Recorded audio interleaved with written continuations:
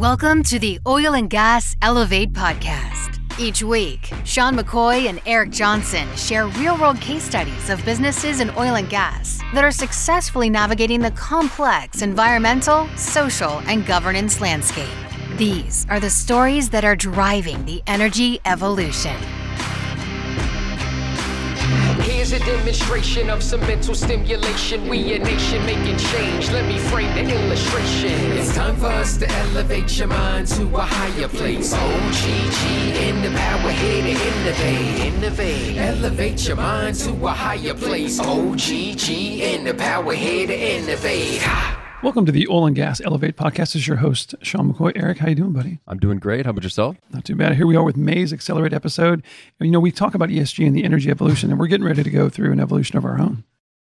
Yeah, no, that's right. I think, and I'll let you explain it a little bit more, but, you know, one of the things that we found as we've been going around and doing the case studies and talking to people in the business that are just, you know, these amazing success stories, right? But we're hearing more and more about what do we need to be doing right now? Kind of what's going on? I'm still drinking from the fire hose, and we need to figure out what we need to prioritize. Yeah, because we were just at a conference, which we'll talk about here in future episodes. But the first panel, first questions were, what is ESG? So there's still this need to kind of understand it. And so what we're wanting to do is really honor the case study part. We need to tell these stories about what's going on there, but we also want to provide you, the listener, with a value of kind of like what's going on right now that we need to know. What are some things to look for? There's a word came up like a Sherpa. Like we want to kind of help bring that knowledge and bring some voices to you for you to listen to and to have value for.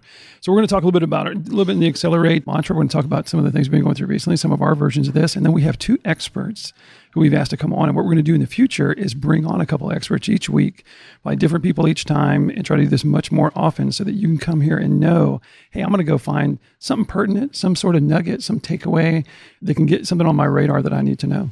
Yeah, for sure. And I think one of the things that also came out of that conference was the idea that we're not doing a good job telling stories. And so that's still going to be a critical part of what we do on Elevate. We're still going to keep telling these success stories, but you also consistently hear, you know, what do I need to be doing right now? Yeah. What's changed, whether it's regulatory, whether it's, you know, it's financial, whether it's capital access, whether it's reporting, whether it's gathering data, whatever. It goes on, and people are worried about where they need to be focusing their attention. Yeah, so in the spirit of that, there was a couple of things recently that caught my attention. I thought we'd throw out. We mentioned earlier, we talked about it earlier personally, but I want to bring to y'all.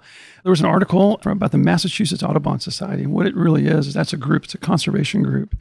And this isn't to pick on them, but what people are doing is they're going back and they're looking at some of these carbon credit measures and some of these previous ESG type initiatives and what they've been doing. And so the synopsis is there was some 10,000 acres worth of forestry that they had precedence over. And they basically went to the state of California back in 2015 and said, hey, we have this opportunity to cut down 10,000 acres worth of trees. But if we get money instead and you get credits for not taking it out of the service, it can then become used as a carbon credit to offset emissions for companies. And so they've been doing this. We've been doing this. We actually heard there's another article back earlier last year and late last year that came out about the Nature Conservancy in the same way. And the problem is when you look at it really, and as people are going back and doing scrutiny on these things, not just going forward, but we're looking at things going backwards, it kind of starts to not line up. There's a little bit of like this kind of like, wait, so what did you do? Like, were you ever, and the real crux of the issue is, were they actually going to cut down those trees at one point? And if they never were, now a company is basically paying to get carbon credits, which really aren't doing anything to pull carbon out of the atmosphere.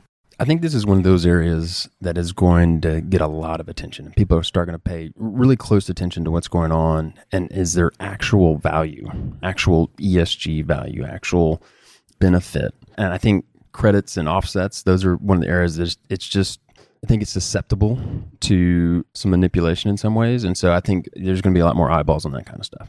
Yeah, and then, worry about, there's credibility issues that go with this, as it starts to go through, because now you start dragging in people like the Nature Conservancy or the Massachusetts Audubon Society, who historically you may look at it and go, oh, those are the good guys, and they're always doing something right. And all of a sudden now there's this, and this doesn't start to feel so good anymore. You're like, wait, what's really going on here? And so I worry about that. And so I think it's really crucial, to your point, to me, the takeaway is you kind of need to know all the way where this offset's coming, where this credit is coming. And when you put something down as a marker, you'd better be able to back it up. Definitely, for sure. Yeah. And so then the other thing that kind of came up was somebody that we all have heard of, Mr. Buffett, Mr. Warren Buffett. Recently, just 10 days ago, they had a shareholder meeting. And there were 2 resolutions that were proposed that asked him to basically look at reports around climate change and diversity and inclusion. And so there was this shareholder proposal, and I was thinking you could help me understand this a little bit better, how this process works. But what I thought was interesting was they basically said they weren't interested. They didn't want to listen. I mean, for lack of a better phrase, and the way that it's being reported is that Buffett and company, who have the controlling majority of Berkshire Hathaway, just said, it's a nice idea, but we don't want to touch it. Yeah, and he's been a contrarian on some of these issues in the past, and so I'm not really surprised by that at all. But one of the things that I think is interesting on a go-forward basis is to see just how much this accelerates for other companies. You think about, and we talked about this a couple of days ago, ConocoPhillips, their shareholder proposal that came along and said, hey, we want you not only to focus on Scope 1 and Scope 2 emissions, we also want you to focus on Scope 3 emissions. And it passed at 58%. That hasn't really historically happened. And so now ConocoPhillips has to sit there and go, well, wait a second. What are we going to do? Our shareholders have spoken, so to speak, and how are we going to react to it? Now, the proxy advisory services and larger shareholder groups will look up and say, well, okay, what did you do? We told you last year we wanted you to focus on Scope 3. Did you do anything? And if they didn't, there's always this risk that you're going to have the proxy activists. You're going to come in and they're going to try to take over some board seats from you, kind of control what's going on at the director level.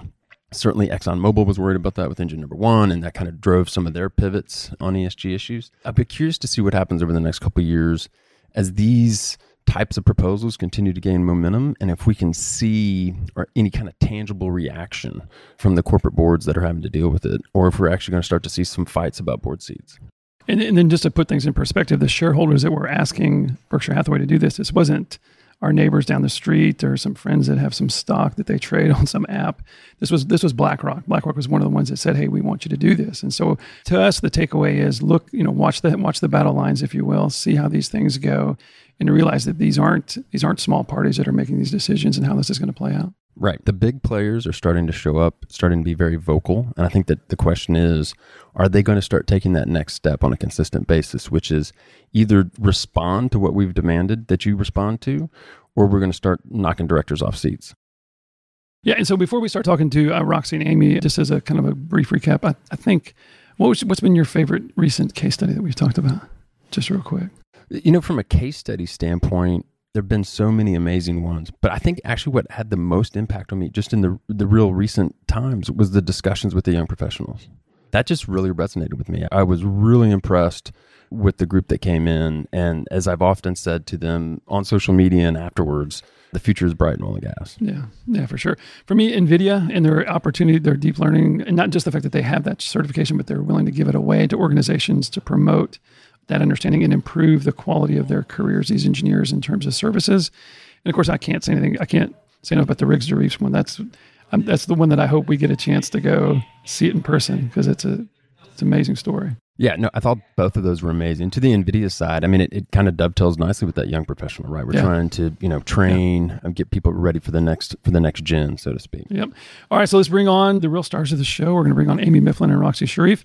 So tell a bit about Amy. So really, this is inspired, to be honest with you. So Amy was one of my teachers at the recent U of H Energy ESG certification classes I took at the beginning of the year, and really was the one that, as I was listening to her talk and hearing this knowledge that she was bringing, that was going back years and years and years of being in that this really isn't a recent thing, that there's people that have been doing this their entire careers. And so I was like, oh, wow, I need to shut up and listen to her.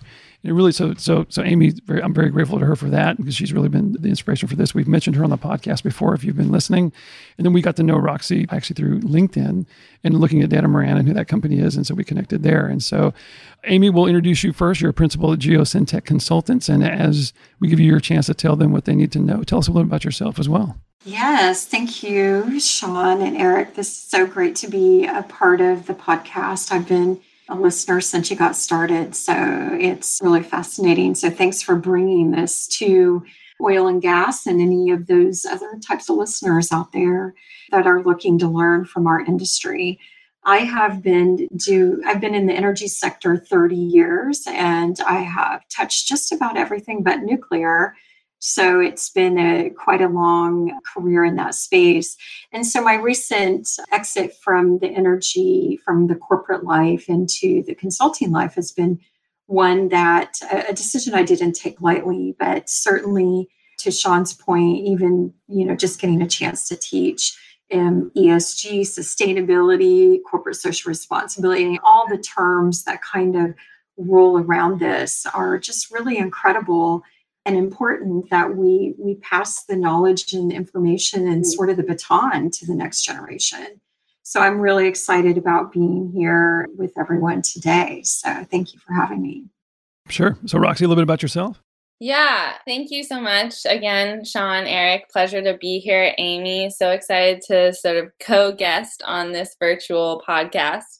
Anyways, yeah, it's funny that you mentioned we met on LinkedIn, because that has really been, such an important part of my working life, is sort of connecting with people online these days, this past year. And to that end, my background is in business. I got my MBA actually in sustainable business, if you can believe it. There's more programs popping up everywhere, which is great. And I think just a testament of how business itself is evolving, and, next gen leaders are really looking to, what is needed, not just for today, but for tomorrow. And, I think my focus area and what I, also, Sean, we actually know you met me through Farhana Morales, which is a woman who's a director, I believe, just of sustainability at OGEV019. And it's been really just so wonderful to meet other women in this industry who are really carrying the baton for a lot of work that has been done and still needs to get done. So I'm excited to be a part of the conversation today. Yes, you both were sustainable when sustainability wasn't cool. That's what it sounds like. Exactly right. And let me tell you, it was like pushing a wet noodle uphill. So yeah, no. So do that. So Amy, let's start with you. Give us, so if we're out there listening, what does a listener need to take away? What's going on in the ESG world right now that would that they need to know that has an impact, and why should they care about it?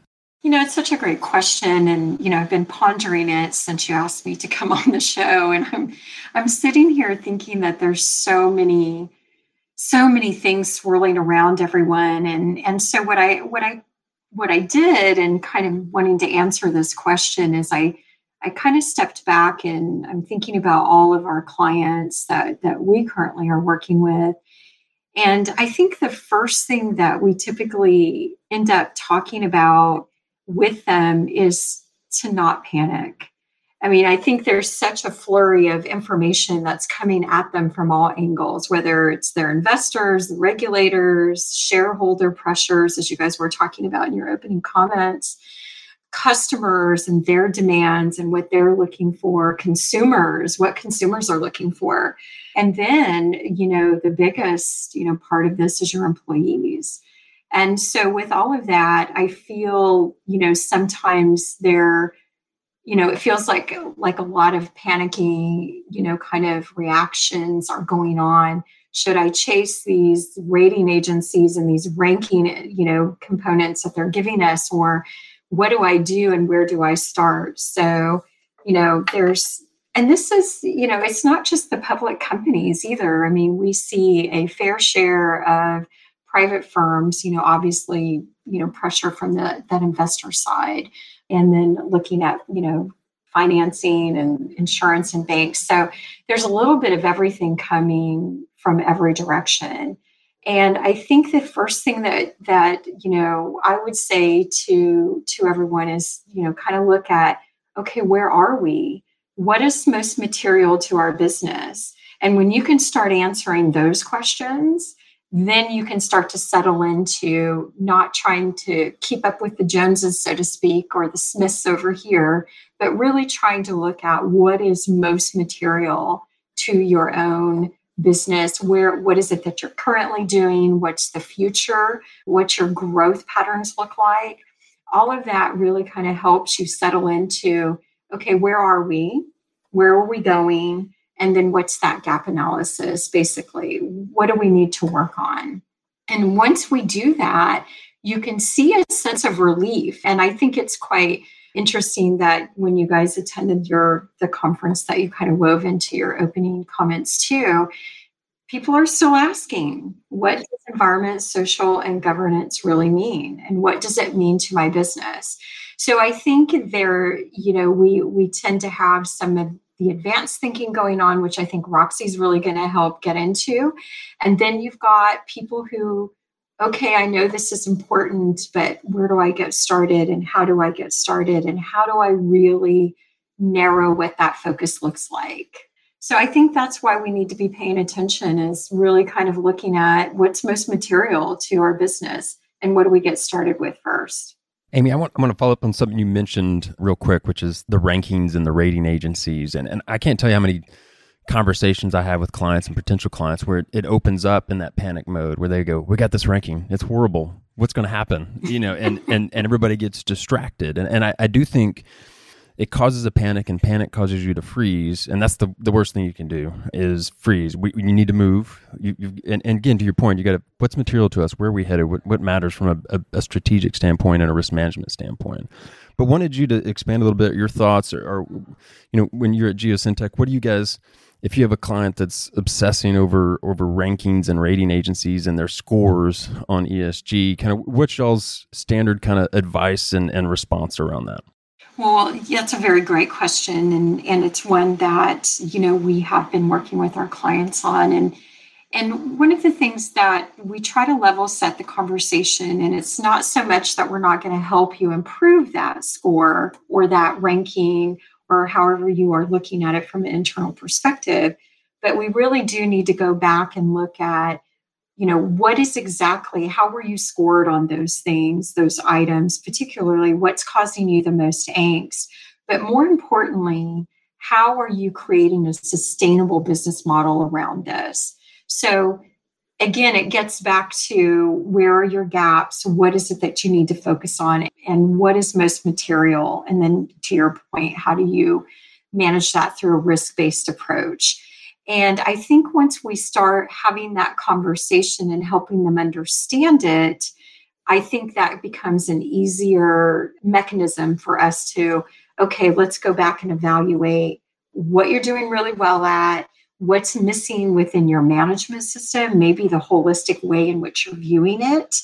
And then how do we start to build something that looks way more sustainable, less focused on your scores, because the scores will come once you can give confidence in those rating and ranking agencies that you really shored up that gap, right? And what that looks like. And it can't just be something that you're just writing. It can't just be, oh, well, here's our policy. They really want to fundamentally see that you have systems or management plans in place where you're really mitigating that material issue and the risk that's associated with that. And that it's a continuous improvement. And that is the one component that we constantly really look at too, is how do you continuously improve and evolve in that space? Excellent stuff. Excellent stuff. So Roxy, we're going to move on to Roxy next. So give us an idea. What are you seeing out there? What do we need to know? And why is that important? Yeah, so my role at Data Moran and what I do day to day is essentially talk to companies who are going through this process of identifying and prioritizing the issues and engaging the various stakeholders. And I think what we've seen is a broadening of not just the scope of issues and in terms of questions they're fielding from investors, but broadening, the relationships that they're expected to maintain. And I think the evolution that companies are going through and the restructuring is just sweeping, and it's driven in large part, I think, of course, by capital markets needing to adapt and adjust to new systemic risks, but also by regulators, both federal policymakers like here in the US with Biden administration, but international organizations that have said for a while now, there is a really big, wide spectrum of issues that have a clear and direct link to a company's well-being. And so, it's exciting, and it's also can seem really daunting, depending on the day, maybe, right? On the mood. Are you hopeful? Are you pessimistic? Because the challenges ahead are certainly very complex and big. And even something, like the discussion you two were having earlier about carbon and where the market will go and how exactly to tackle this issue, there's still a lot of questions. So I think primarily, I focus on, and at Datamaran, our team is ensuring that, as Amy said, it's about having, from a company perspective, plans in place and, governance structures to support risk management. And at the base of that, and what I do at Datamaran is really having, the right information at your fingertips to make decisions and, inform those quarterly calls and council meetings. So to that, can you expand upon the data side just for a second in terms of what Datamaran does, just because it's so crucial to your point about, as you make these decisions, a little bit what Amy was saying, that score may be terrible, but what ultimately is going to change that score, what's really going to help is how do you collect data? How do you make sure it is? What data do you collect? Can you tell us a little bit about, if a company's out there, what are some of those data sets maybe around E that people are looking to get? Yeah. I mean, it's really Datamaran. I mean, I love, the work that we do sort of at a high level in terms of strategy and sort of goal setting and how to build out that roadmap. But I also love looking at the data with my clients and digging into some of the specific risk areas and assessing kind of where, either again from a competitive perspective or regulatory, even, thinking about reputational risk, how then to respond. Our data is looking at, various sources of information and able to synthesize, millions of data points, taking a wealth of unstructured data for structured data and ultimately providing a quantitative measurement to then, evaluate and support, a lot right now. I think scenario planning is really top of mind and how to, really be able to deliver, as Amy said, on the, commitments being made. And I think, another tangent perhaps, but seeing where, from a corporate perspective, now having to integrate what, promises they made into the core processes is a big challenge. So again, it's about really being able to prioritize what is material to the company. Amy, I want to go back to something you said earlier, because it's often what we tell our clients too, just from the legal side, which is the scores will generally fix themselves, but let's not obsess about the score. In the education realm, we started to see this don't teach to the test, kind of where all the schools were like teaching to the test, right? And you weren't actually, I'm not sure what was actually going on in the classroom other than doing practice tests. But in any event, we kind of tell our clients, don't manage to the test, don't manage the score. I think, Amy, to your point, you got to step back, you got to figure out what's material, what's our strategy, where are our risks, and all of those things will fix themselves. So, but wanted, kind of weaving in some of the great points that Roxy just made. I mean, I want to get your thoughts on kind of what is that first step? I mean, if a company's just now starting to wrap their head around this, does the board need to sit down and have this discussion? Is this a discussion that the CEO and CFO should have? Who should be in the room as we start to think about the high level strategic actions, the business model, the risks?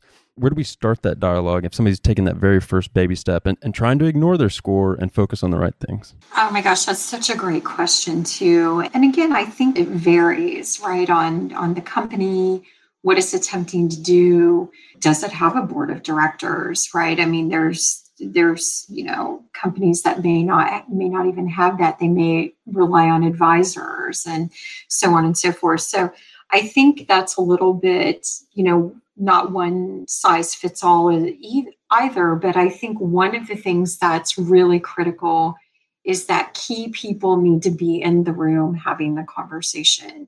So yes, if you have a board, whoever has board oversight for ESG or sustainability, all of those type of things, those folks should be in the room. The executives need to be in the room. We do a lot in our space of educating executives first, like kind of giving an ESG 101 awareness, because there are so many moving parts in the E, so many, which most people are more familiar with, right? The E gets a lot of attention. It's been around for a long time. It's been primarily looked at through the compliance and regulatory kind of component. Now, as you look at the energy transition phase of that, what does that look like and how do we transform our business? How do we look at the things that are in that E space in a more what does our carbon footprint around that look like? And how is that evolving? How does technology, and we have lots of conversations about technology in that space too, and the advancements that may be made there. In the S and the G, the same kind of concept. S has got everything from safety to cybersecurity policies and training and development to human resources and all of the things, supply chain. So there's lots of moving parts in there. And so when I was doing this work, obviously I felt that I could progress things better in the conversation more by having all of those, whether you want to call them department heads or those responsible for those key components that not only were about policy, because your policies helped in the governance side of that role as well, but what were we doing to really educate our employees across the business platform? So again, the difficult parts of starting with your ESG strategy, so to speak, is looking at who are the players? And sometimes where companies fail at this, in my opinion, a lot is, well, let's just start with a core group of people and see where we go. But when you start with too small of a circle of folks having that dialogue, you're going to miss some key elements. So I'm, a big fan of expand that discussion to be very inclusive of all E, S, and G, because everyone helps everyone else become better in the room. And if I'm talking about, the E, but I don't really understand the supply chain component, but now supply chain is coming out with scope 1, 2, and 3 emissions. And, so again, you see kind of the robustness of how the conversation can evolve, but we can all be teaching each other internally. And therefore, you start to just permeate that throughout the organization and making it everyone's responsibility. And I know that sounds daunting too. How do we make it everyone's responsibility? Well, it starts with making sure all of the key decision makers and those with line of sight and control in the company are having a seat at the table and making sure that we're all involved in creating what it looks like. I know I kind of went small and went big and came back in a little bit, but I think there's not a one size fits all. And what I've seen the most successful things happen, when I see the most successful things happen, is when you've got all the key players in the room, not just half of the players in the room. I love that. So as we wrap up, Roxy, any last words from you? Yeah, I think it's just, Amy made such great points about who's involved with this evolution or this transition, this great transition that we're just in continuously. And, just because I think that that's kind of what has gotten us to this point is we've been siloed kind of in our ways of thinking. And I think at companies, there's just been a lot of, stay in your lane, so to speak. And now I think we're seeing a lot more companies recognize that there's gaps and, blind spots, which they, in order to address, do require a more encompassing and streamlined approach. So it's exciting. And I think we just all, again, it's about helping each other and being adaptable and flexible with the information that we have. And technology is a huge part of capturing the information that you need in the limited time that we have. Excellent. Well, ladies, thank you so much for being a part of it. We appreciate your time and all your insight. Yeah, amazing insights. Thanks for joining us today. Thank you. Thanks, Roxy. It's great to share the stage with you today. Mm-hmm. Lovely voice. Yes, it is.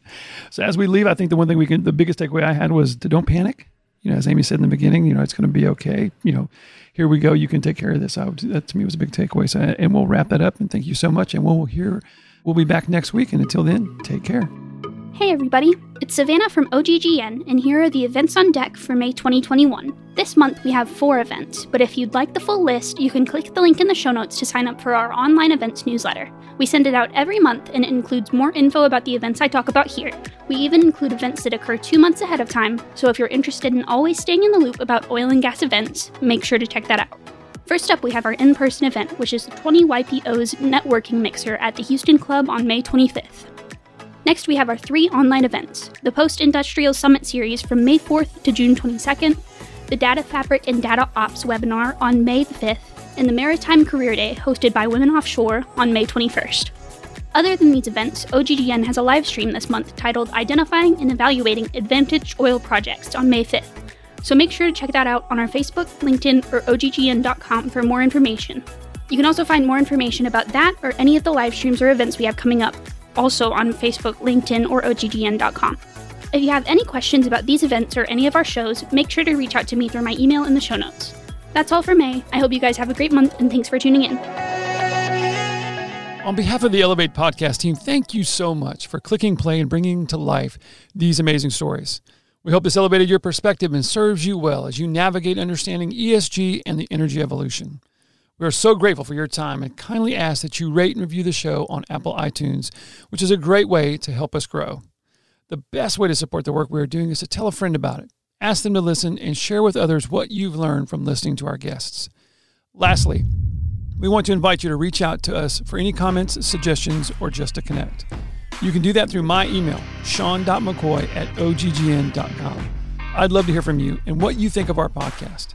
Be safe, and we look forward to bringing you another episode next week. Here's a demonstration of some mental stimulation. We a nation making change. Let me frame the illustration. It's time for us to elevate your mind to a higher place. OGG in the power here to innovate. Elevate your mind to a higher place. OGG in the power here to innovate. Ha!